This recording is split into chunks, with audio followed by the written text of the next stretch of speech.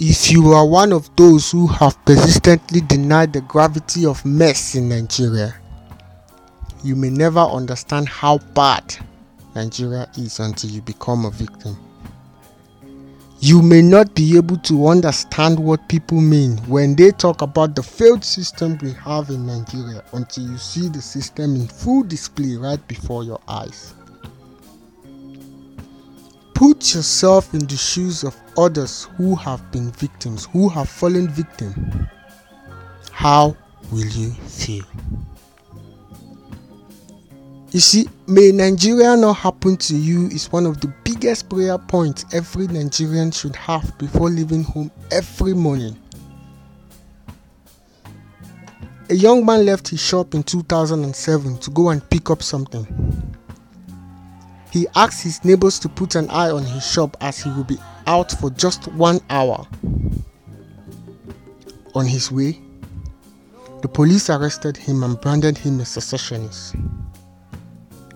No investigation, no due process, nothing, he was sent to the prison. 14 years later, the court declared him innocent. After civil rights groups and individuals have mounted pressure, he regained his freedom 14 years after. Someone who told his neighbors he was going out for just 1 hour, 14 years became the 1 hour that he promised his neighbor. 1 hour became 14 years because he fell victim to the cancerous justice system in Nigeria. He was not the only one taken to prison on that false accusation by the authorities. He was freed alongside others who we do not know their stories. But with our experience with the Nigerian legal system, I am sure the others were innocent. Pause. Think about this. Put yourself in the shoes of that man. He may be the breadwinner of his family.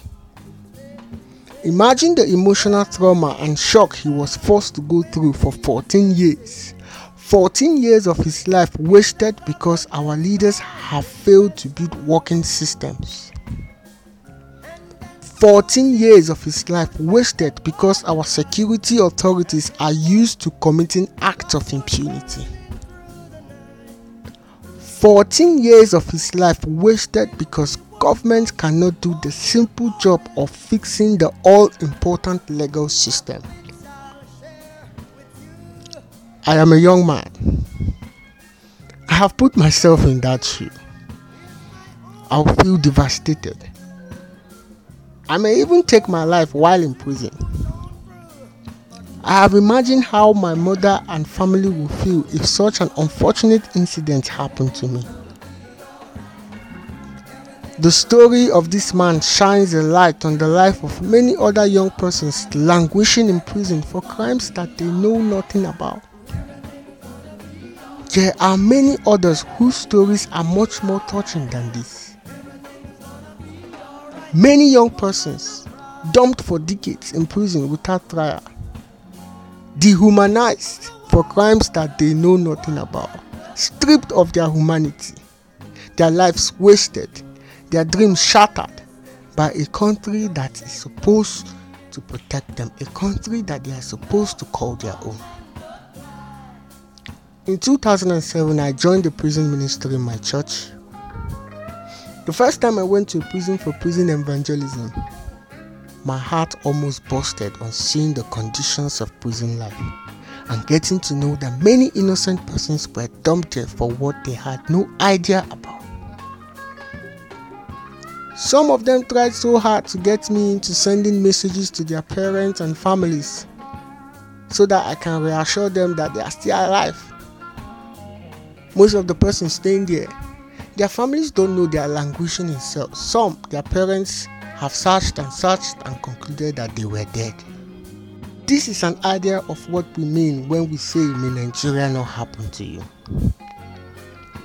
I remember in 2020, when I was traveling along Enugu Port Harcourt Road, A group of haggard-looking policemen stopped me. They threatened to shoot me and dump my body in the bush, and nobody will ever know. They bragged about how they have been doing that for many years. Imagine the number of persons that have fallen victim to these carnivorous policemen. What was my crime? They searched me and found nothing. I only approached them later to explain that I was in a hurry to attend an event. Since they have searched me and found nothing, why delaying me? I was just a young guy who just got out of the university and trying to find my feet in this world. Imagine if that policeman had carried out his threat, shot me and dumped in the bush. My mom wouldn't have known that such a thing had happened to me. Nobody would know. Sometimes they go as far as burying their victims. You will never see any dead bodies. There are many young guys like me who weren't lucky and fell victims. And as long as I am in Nigeria, I don't feel safe. We have a beastly, egregious, and cannibalistic system that feeds on our own. We are living in a country that consumes our own. There is nothing as unjust as the justice system in Nigeria. There is nothing as illegal as the legal system in Nigeria. From the police, to the courts, to the prison, the entire legal system is messed up like a whale that is swallowing the lives, destinies, and future of our own people. May Nigeria not happen to you. When you leave your shop to go and pick up something for 1 hour, may Nigeria not happen to you.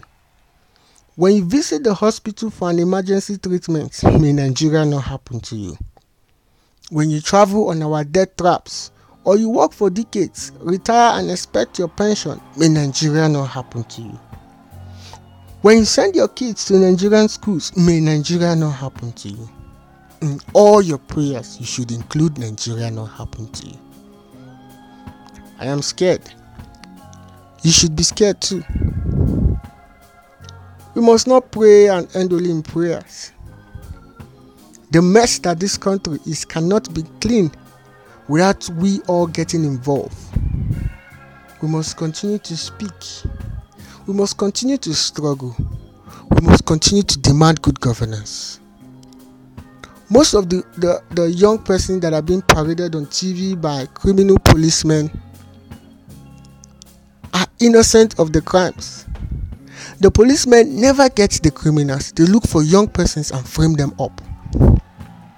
There is something that is happening in Nigerian prisons now. Most of the hardened criminals, especially the ones that are on death row, that are working for politicians, they are being swapped. They are being swapped with innocent persons so that they can be made available for politicians to use in election and other dirty jobs. Innocent young boys and men on the streets are arrested and exchanged with hardened criminals in prisons. These hardened criminals are released on request by politicians to be used for dirty jobs. Imagine the number of persons that are fallen victims to this kind of activity. This country is a mess, and we must continue to say it.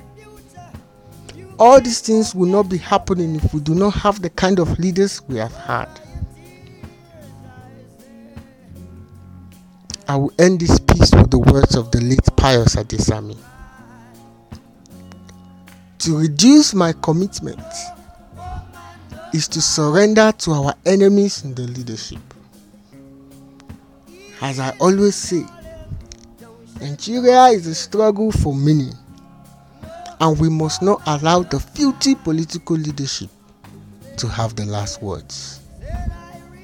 We must not allow the filthy political leadership to have the last words. Things have to change. Things must change.